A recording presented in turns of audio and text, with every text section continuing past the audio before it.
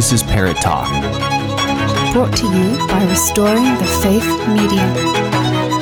RestoringTheFaith.com. Well, good morning, ladies and gentlemen. And, happy Tuesday. It's the 14th day of the 11th month of the year of our Lord 2023. Mike Parrott here with you every single day, Monday through Friday, 10 a.m. Central Standard Time. This is Parrott Talk. Here on the Crusade Channel, live talk radio the way it should be. Always on air and always online. Well, today we're going to be hearing from a Protestant minister from Cornerstone Chapel in Leesburg, Virginia, who's going to explain to us in very clear terms why it is that the end of the world will happen soon when the United States stops supporting Israel's incursion into Gaza. I will hasten to say, however, as I said Wednesday night, give honor where honor is due. President Biden and Secretary of State Blinken have made very strong statements in defense of Israel, and I'm very thankful for that. Very thankful for that. Oh, yes. So am I. I'm very thankful. The Secretary of State is Jewish, so it helps to be Jewish and care about the Jewish people. Well, it's funny how that works. They've made strong statements. Funny how that works. But you see a Russian-Iranian confederation coming together right now like never before, and Ezekiel prophesied it thousands of years ago. Ezekiel. Could this be what we're seeing? Here's why I say yes and no. This battle is in the south. It's coming from the south. It's not coming from the north. That's what Ezekiel says. Ezekiel also says that no one comes to Israel's defense. Well, we've come to Israel's defense. Other countries have come to Israel's defense. We got the USS Gerald Ford in the Eastern Mediterranean ready to help in whatever way is needed. We've already released munition we had on site in Israel, the United States had. We've released these missiles as part of the Israeli defense system, the Iron Dome, so that they have missiles that can target the rockets that are coming over from Gaza, more than 6,000 now. So we are involved. Ezekiel 38 says no one comes to Israel's aid, and the forces come from the north. But here's how this could possibly be what we're about to see unfolding of Ezekiel 38.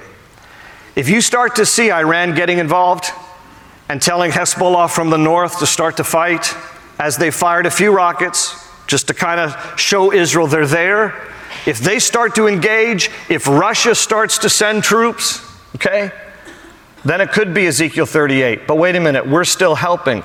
No one comes to Israel's aid. Here's the scenario under which I think the United States could pull out. Right now, again, we've made strong statements in defense of Israel. However, notice the language very carefully. Right now, you're starting to hear. The United Nations refuses to acknowledge Hamas as a terrorist organization. The UN has already been pushing back on Israel, as other nations have. Be careful now. Don't go in there too harsh. Watch what you're doing. Be nice. Be nice. Wait a second. The United States has been telling Israel not to just commit genocide? Nice. That's what they're starting to say. Even some among our government officials are starting to code word those kind of things. Like, be careful, Israel. Watch out. Don't be too harsh. If other nations, including our own, begins to think that Israel is going in too harshly, they might pull out. We might decide we're not going to support Israel anymore. And here's other more frightening scenarios. Because of our ongoing efforts in supplies to Ukraine, and perhaps needing to get involved in China's potential assault against Taiwan. And here's even what is more of a potential. We have terrorists coming over our southern border in the United States. And on our own soil, there are these cells that we might end up having to fight. And if we have to end up engaging our own military here and there and everywhere, I'm not making a statement whether all that is right or wrong. I'm just saying if we get stretched too thinly, the United States might very well wave at Israel and say, we got our own battles to fight. Sorry, we're not going to help you anymore. If you see those kind of things aligning, this could be Ezekiel 38. It could be Ezekiel 38, but here's what's really scary, ladies and gentlemen. Ezekiel 39. Let me tell you what happens between Ezekiel 38 and 39, the rapture of the church. The rapture of the church. So, all that to say, be ready. Always be ready. Jesus said, Lift up your heads and look up. Your redemption draws near. Jesus is coming again. So get right with God. Get your hearts right with Him. And in the meantime, pray. Pray for Israel. Pray for the Palestinian civilians caught in the crosshairs.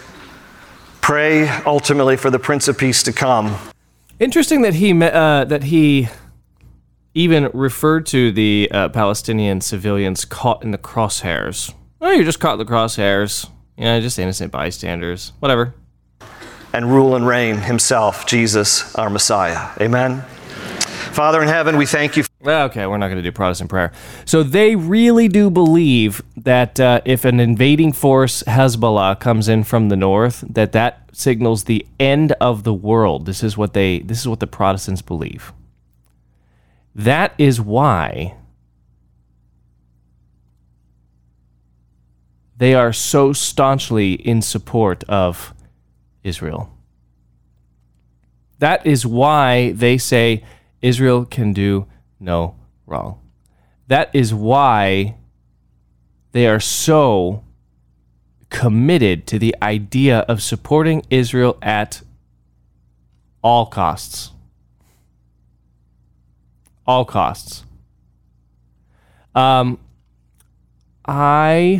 received this video from somebody on the Twitter. Thank you so much for sending that over. This lecture at Cornerstone Chapel in Leesburg, Virginia, is almost an hour long. It's a full hour exposition of the history of the founding of the nation of Israel and how terrible the Arabs have always been since the beginning, and how the United States plays a special role in bringing about the second coming. So this philosophy, this Christian Zionist philosophy, is very, very dangerous. These people want war, they want genocide, they're bloodthirsty, they believe that the United States has been chosen for the end times, and they will stop at nothing to achieve their goals. It has to be called out and destroyed for what it is. It has to be.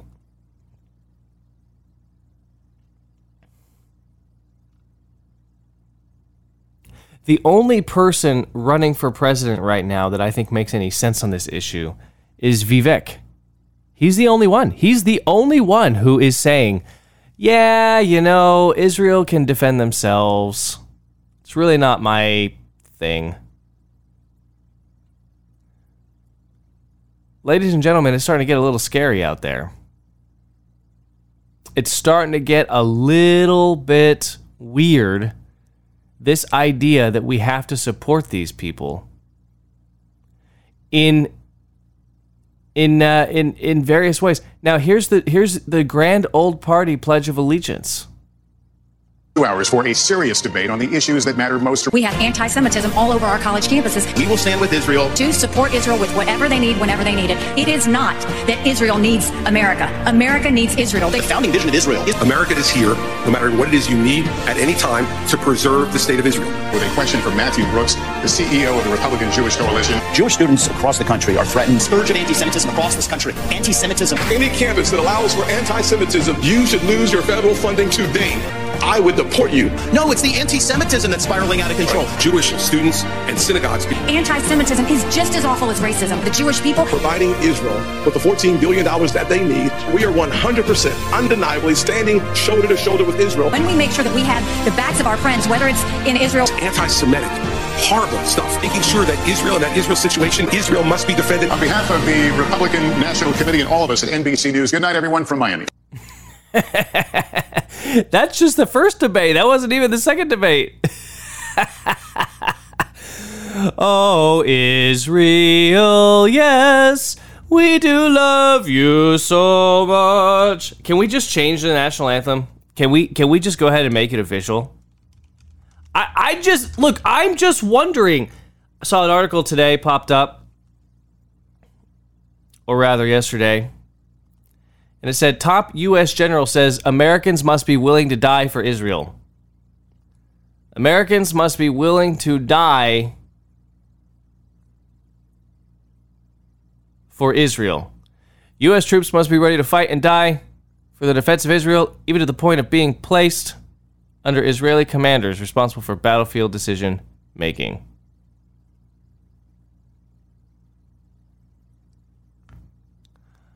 Right. All I can say is that I am just so glad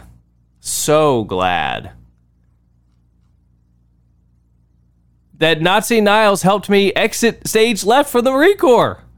Actually, to be fair, I had already submitted paperwork to leave. I told you this last Friday on the birthday of the Marine Corps and the 8th anniversary of the Crusade Channel. How I had just submitted my routine paperwork to leave, but they kept me because I didn't take the vaccine. They were like, no, you can't leave. You can't leave. You objected to the vaccine. We're going to find some way to punish you on your way out. They did. But the good news is they won't be calling me back. They won't. They can't call me back to go fight for Israel. I have fought for Israel twice now. And I'm not really looking for a third opportunity to do that. I'm really not.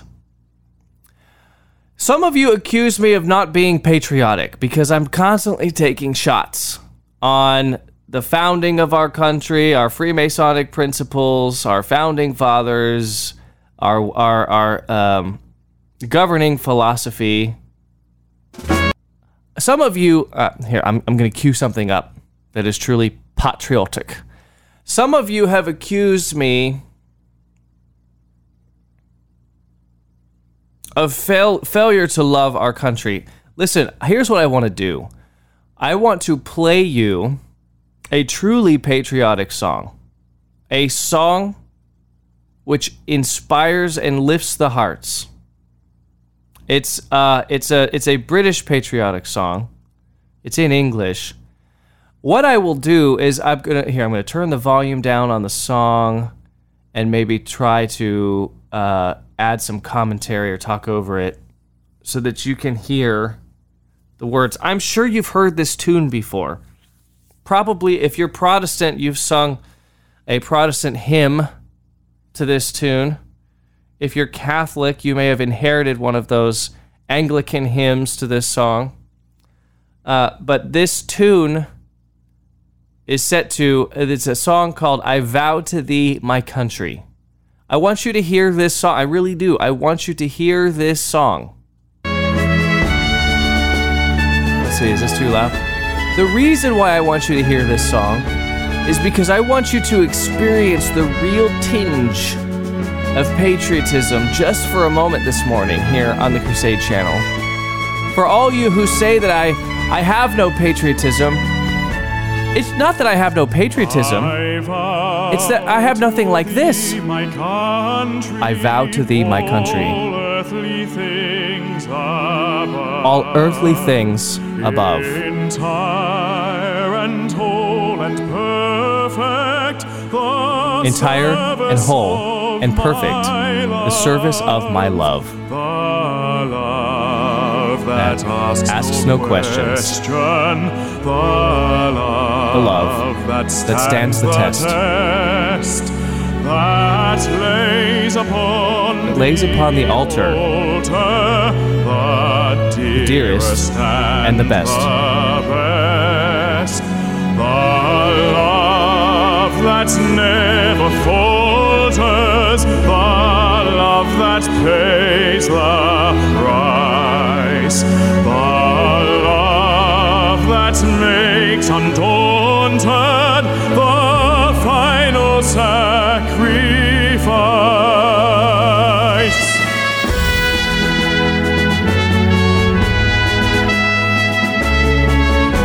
It keeps going. We're about halfway through. There's still so much here in this song. We're speaking of altars, the final sacrifice, undaunted love.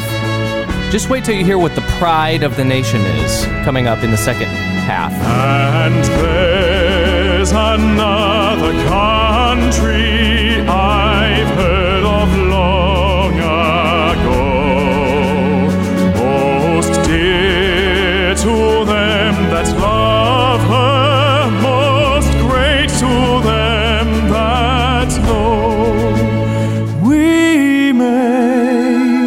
count her armies, we may not see her king. Her fortress is a faithful heart, her pride is suffering. Her fortress is a faithful heart, her pride is suffering. Soul by soul and silently, her shining bounds increase.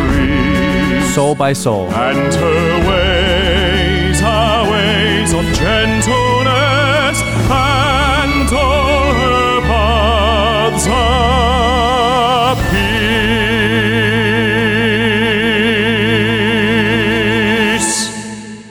Listen, I know some of you out there, you're like, what is this guy? Some kind of Anglophile? Does he like British stuff all of a sudden? Didn't he do a podcast once about an Irish nationalist song? I mean, why can't he find an American song? This is our heritage. This is our linguistic heritage, okay? We are the rightful heirs of Chaucer and Shakespeare. We in the Anglosphere, we English speakers, this is who we are. This is our rightful heritage. This is our birthright. To understand our nation the way this anthem speaks about the nation. Faithfulness, trust, long-suffering, sacrifice, on the altar, soul by soul. We may not count her armies. We may not see her king.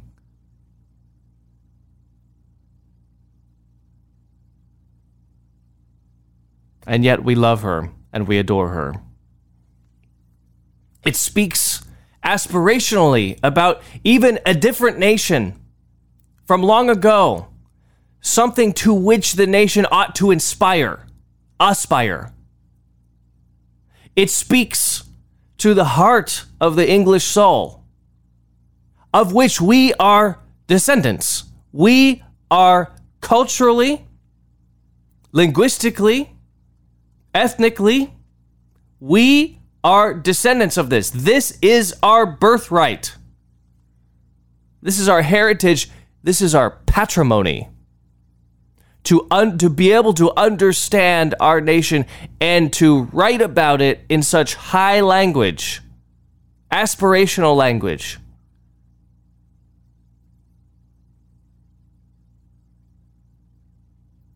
We have an equal claim, I would say, to the works of Chaucer and Shakespeare and Chesterton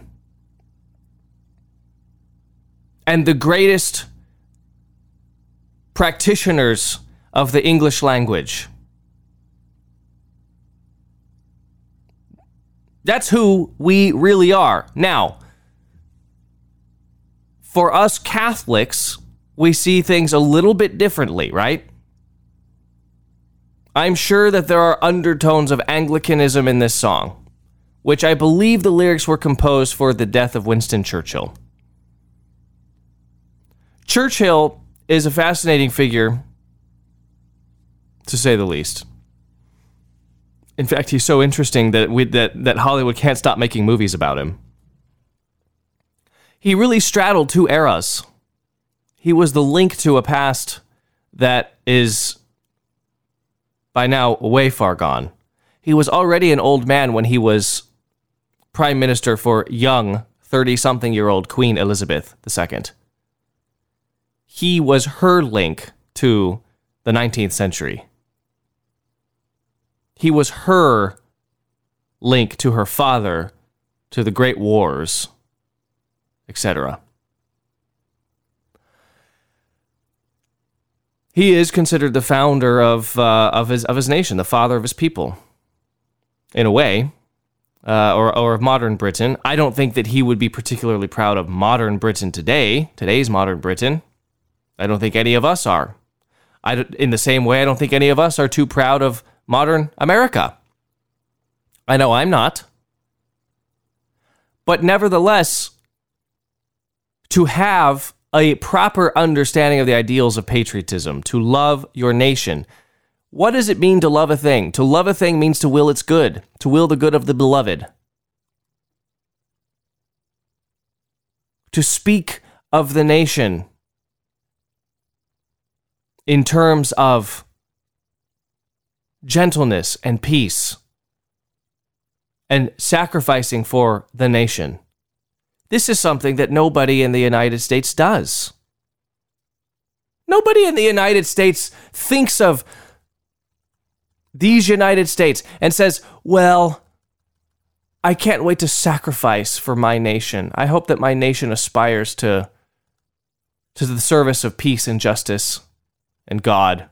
I will lay upon the altar the dearest and the best for my country. I'm sorry, I just don't see it almost in any corner. Even in the most, let's say, I don't want to say the B word. I've been trying not to say the B word. I don't want to make that, because, I think there's a little bit of Marxist undertone to it when you start classifying people into generations and turning generations against each other. That is one of the Marxist things where you incite class warfare. And it's not just economic classes, but when you say the word boomer, then you just, when I say that word, I'm saying it as a mindset. I know 25-year-old boomers, okay? I just do. Boomerism is a mindset. It's a way of life. It's not really, when I say it, I'm not referring to a generation of people. I'm not referring to the Led Zeppelin generation, okay? Now, maybe something about Led Zeppelin infected their brains. Perhaps that's possible. But no, I'm not really referring to all of that when I say the B word. When I say the B word, I'm talking about a way of life, a mindset. Okay? So I'm going to say it, and I'm going to warn you. I'm giving you a parental warning. I'm about to say the B word, but I have a very specific meaning for it, okay? Even in the most boomerish GOP cucked conservatard circles, okay? Even in the Ron DeSanctimonious, Nikki Haley, you can never get my guns and my Bible, born again, whatever. In that circle of people, nobody treats patriotism the way you just heard it treated. By another aspect of our birthright, in our language, our culture, our people.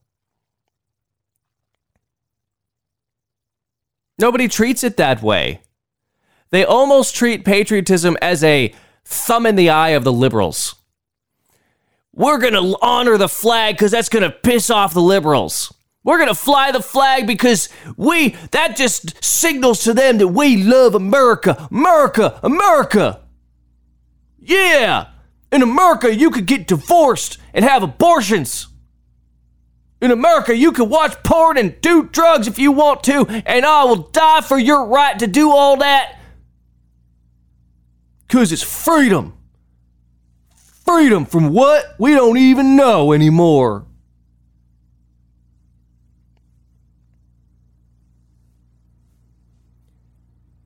Nobody really articulates anything worth listening to. Nobody aspires or inspires the lofty ideals of patriotism in a way that transcends time and space. In short, I don't believe that there are too many transformational leaders out there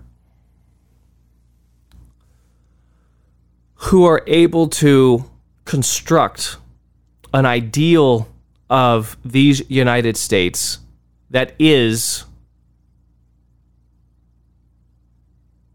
worth dying for. You hear Vivek say, "Oh, we still can be the shining city on a hill." people are trying to channel Ronald Reagan from 40 years ago. That ideal has changed. I've beat that horse into submission on this show. You either agree with me or you don't, but you've heard the arguments either way. Now, some of you out there are probably confused. You're like, wait a second, Mike. You're the one telling us constantly that in the United States there is no culture. Now you're telling us that we do have a culture, that we have received these things.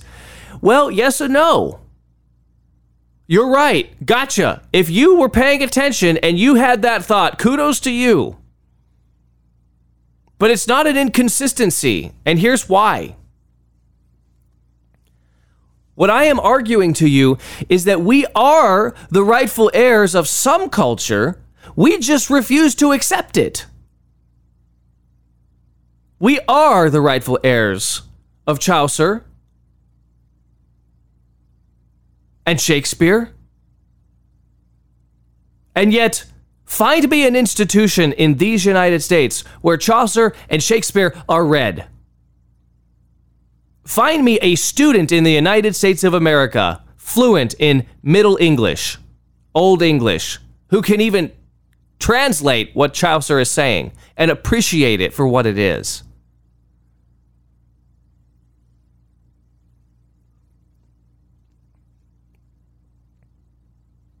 Find me a Catholic walking around off the streets who knows who Sir William Marshall is, one of the greatest medieval knights to ever serve His Majesty.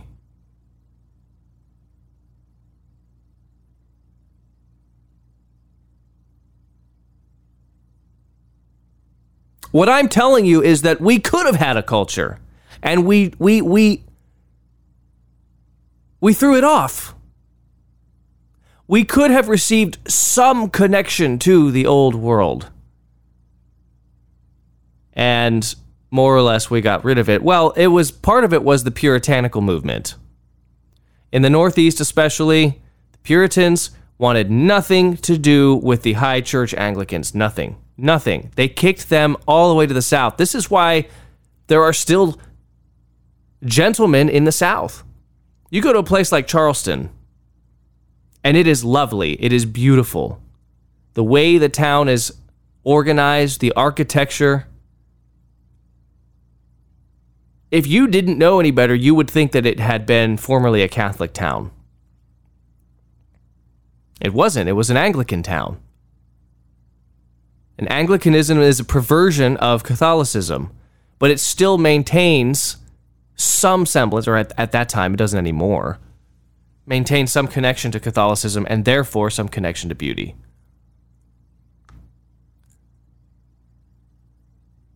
That's why there are customs and courtesies in the South, in the American South. That's the only place in the United States where there is still some semblance. It's not a culture. It's not. I'm not going to go that far. I'm not going to tell y'all that y'all have culture. You Southern belles. You think you do. I'm not picking on you. Look, I'm from Texas. You may say Texas is its own thing, but maybe it is, maybe it isn't. I'm not picking on you. I'm just telling y'all that we are a cultureless society, and it didn't have to be this way. When we write our anthems about our flag, we talk about, oh, well, you know, the flag was still there overnight in the bombardment of, what was it? This was the War of 1812. The flag was still flying overnight, even though the Brits were firing into the bay. Was this in Baltimore? Yes, okay, it's inspiring. It's interesting. I wouldn't do a head-to-head.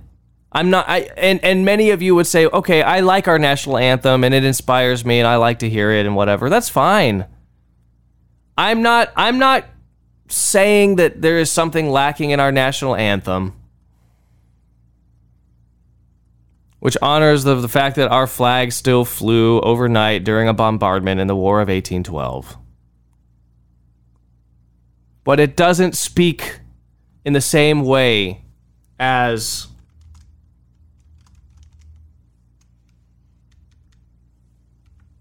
what I'm playing you. Let me just read you some of the lyrics, just to make the point. I vow to thee, my country, all earthly things above, entire and whole and perfect, the service of my love. The love that asks no questions, the love that stands the test, that lays upon the altar the dearest and the best. The love that never falters, the love that pays the price, the love that makes undaunted the final sacrifice. And there's another country I've heard of long ago, most dear to them that love her, most great to them that know. We may not count her armies, we may not see her king, her fortress is a faithful heart, her pride is suffering. And soul by soul and silently her shining bounds increase. And her ways are ways of gentleness, and all her paths are peace.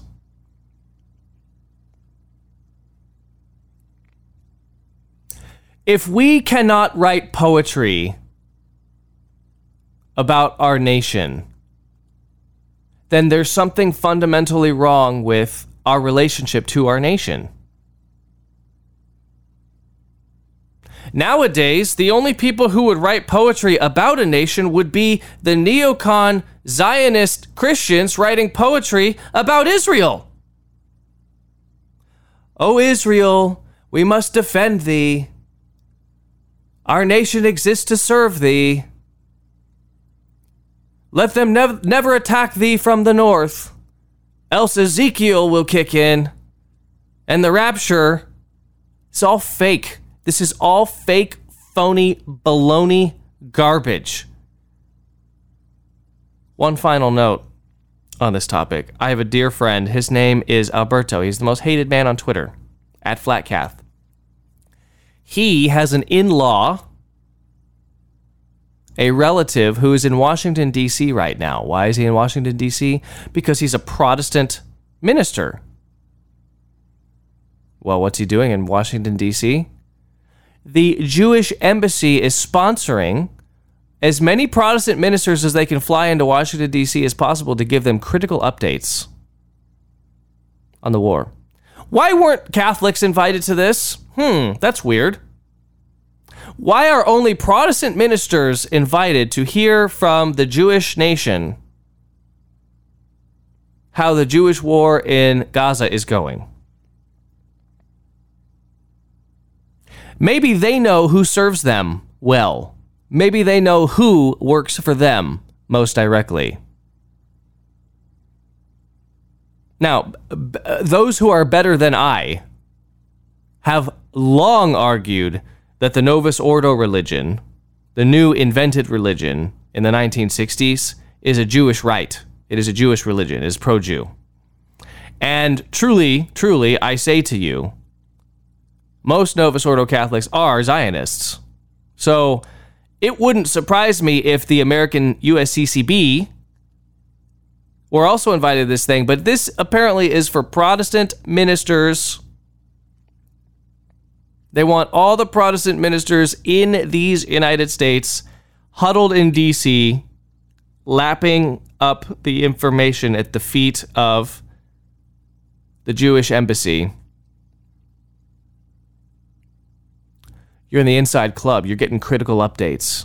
This is how you can help. This is how you can support us. This is how you can support Israel. Why does Israel know who serves them? That's weird, isn't it? Isn't that interesting? Does that at least make you stop and think? For you Protestant Zionists out there in the audience, and I know you're there. I know you've suffered through this segment and you're just like, come on, change the subject. Doesn't it raise a little bit of suspicion in your mind that the Israeli government knows that your sect supports them? They know who their friends are. They know who they can count on. They know that you're a Christian who is useful to them. Doesn't that just raise an eyebrow a little bit? Is there any level of suspicion? Can one of you Christian Zionists please email me and explain to me in the most simple terms possible, why do you think it's okay that the Israeli government is rounding up your religious leaders to give them secret access to what's going on in the Jewish war in Gaza. Isn't that a little weird? All right, we won't talk about the Jews on the backside of this break. I think we've gone over on this segment. So we're going to have a Fast and Furious segment when we come back. Witchcraft in the United States. People laugh about it. Ritualistic abortions. People pretend it doesn't happen. It does. I have the smoking gun. You're not going to believe this. It's disgusting, disturbing. What we can do about it. Backside of the break. Parrott Talk here on the Crusade channel. This is live talk radio the way it should be. Always on air, always online. Don't go anywhere.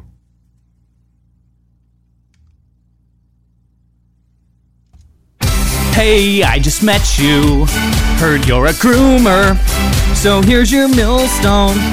Good luck, loser. It's hard to look right when you're a pervert. So take your millstone. No kids will get hurt. Gotta get these fools into the bottom of the ocean. Down in the ocean. Alongside that Titan sub. Gotta get these guys down to the bottom of the ocean. Throw them in the ocean with that Titanic sub. Welcome back to the show, ladies and gentlemen. Mike Parrott here, host of Parrott Talk.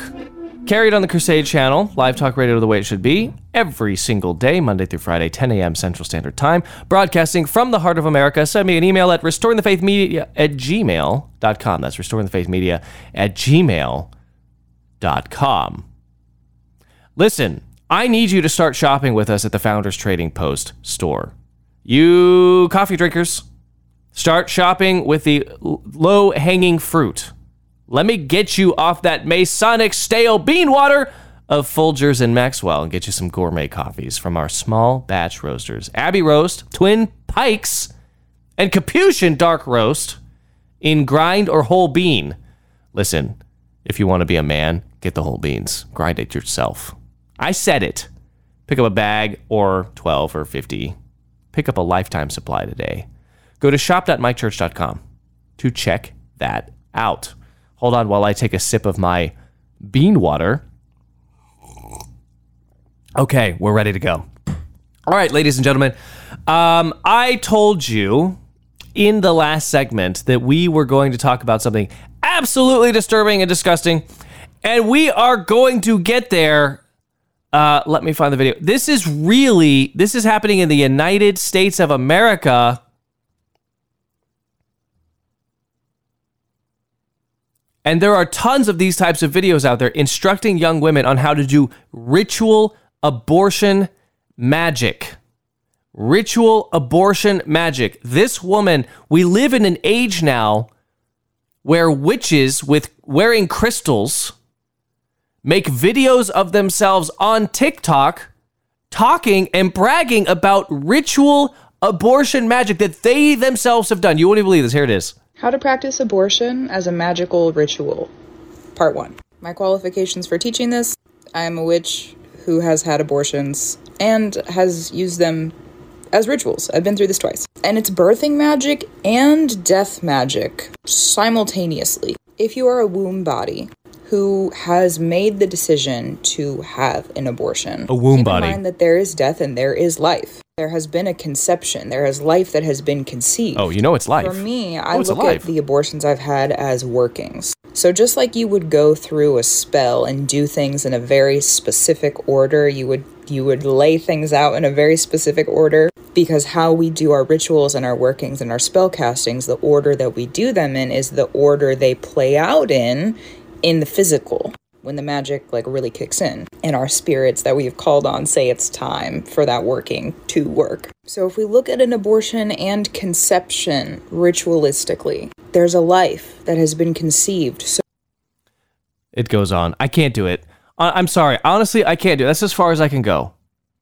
These people admit the biological truth that life was conceived. There was a life conceived.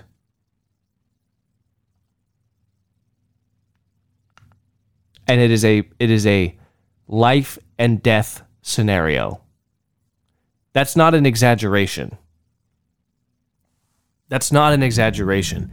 Look, yesterday, I know I took some heat yesterday. I know that I ruffled some feathers because what I told you is that pro-lifeism is not a religion. Pro-lifeism is kind of a bankrupt ideology. It really is. The United States pro-lifeist person can construct no argument against gay marriage, makes exceptions for rape and incest, has nothing to say about contraception, pornography, divorce, or all of the other ailments that destroy human families. The pro-lifeist person is also vulnerable to attack by the left. Frankly speaking, because what? You just value babies and then you don't care if they're poor. You don't care if they're saddled in debt. You don't care if they learn to read. You don't care about their literacy. And most pro-lifeists don't do a damn thing about inner city schools, about usury, about structural problems in our economy.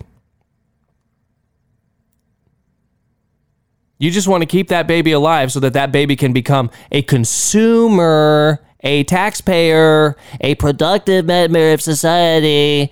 How do you define productive member of society? In economic terms, of course.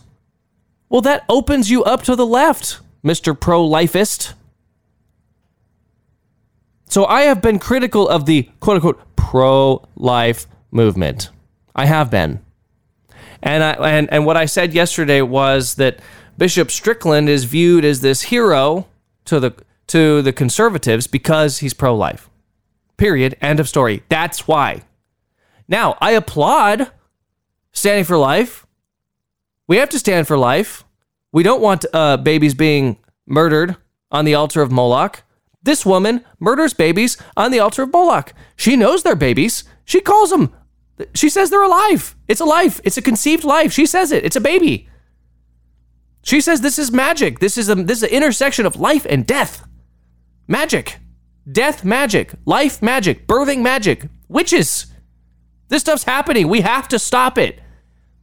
She's summoning spirits. She's summoning Satan.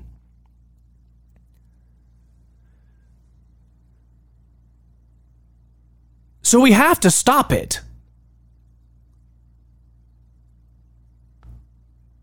But why? Why? Why must we oppose abortion? Is it because there's blood? Is it because it's a murder? Is it because it's gruesome? Is it because it's gross and disgusting and we don't like to see it? Is it because babies are cute?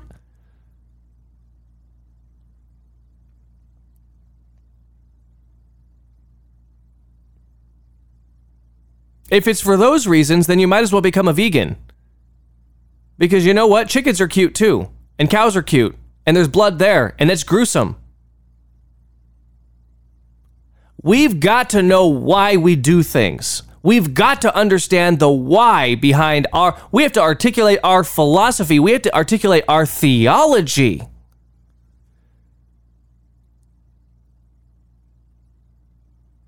We have to oppose abortion in all cases, no matter what. I don't care about rape and incest. Baby did nothing wrong. Oh, so this has something to do with the innocence of the baby. Yes, it does. We have to criminalize abortion. We have to send women who procure abortions to jail. We have to execute doctors who perform abortions as murderers, as capital criminals. And if that's not our position, we're not really pro-life. Newsflash, that's not Strickland's position. He doesn't believe in criminalizing abortion to the point of hanging abortionist doctors or millstoning them. He doesn't believe in sending women who procure abortions to jail.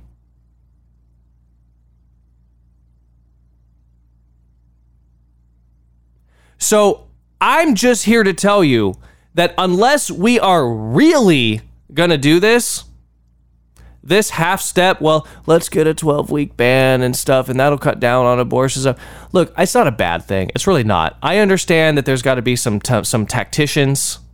There's some strategy involved here. You're trying to get certain cases to the court. You're trying to get strategic laws passed in certain states so that you can wind up in the court, and that's ultimately how Roe got overturned. They allowed Roe to be overturned, though. The power brokers, allowed Roe to be overturned because they knew that it would be voted for down the line on the state level, which it was just last week in Kansas and Kentucky and Ohio, etc. So there's still plenty of abortions happening in the United States. And the worst part about it is that these are many times ritualistic, sadistic, satanic abortions. Why do we oppose abortions? Because we are in a spiritual war against the principalities and the powers. Because we have to destroy the witches. We have to burn them at the stake. We have to burn them at the stake. We have to purify them by fire. Any of you pro-lifists calling for that? I didn't think so. I've never heard of Abby Johnson saying that we need to take the witches and burn them at the stake. Love Abby. Nothing against her. Haven't heard it.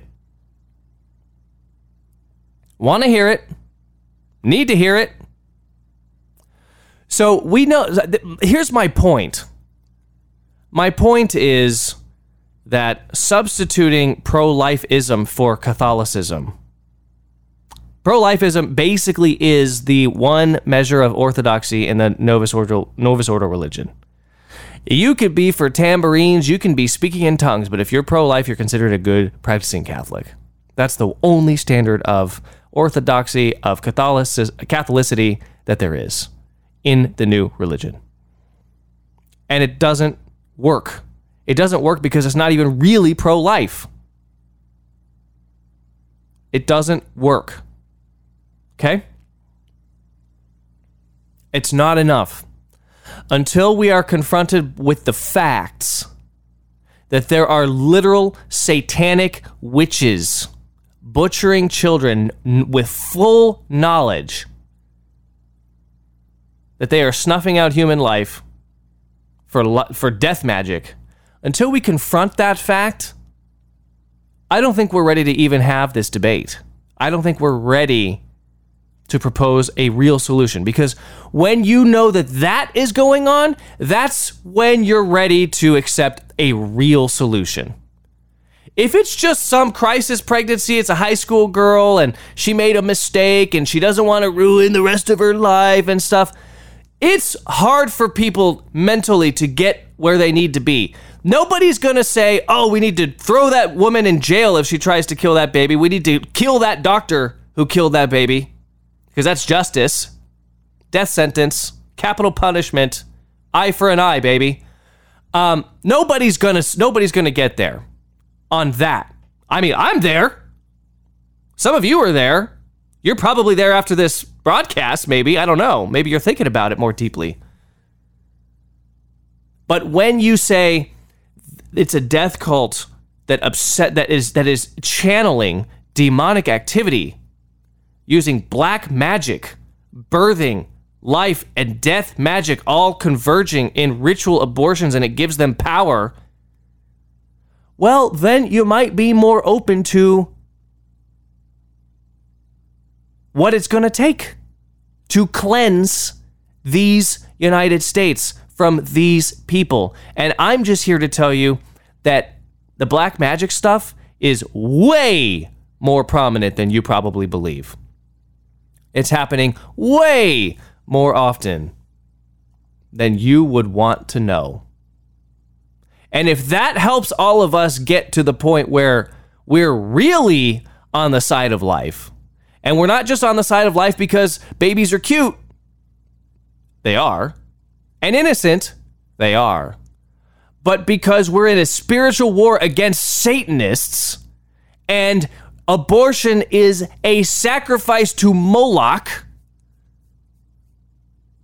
until we're ready to say that out loud and proclaim it far and wide.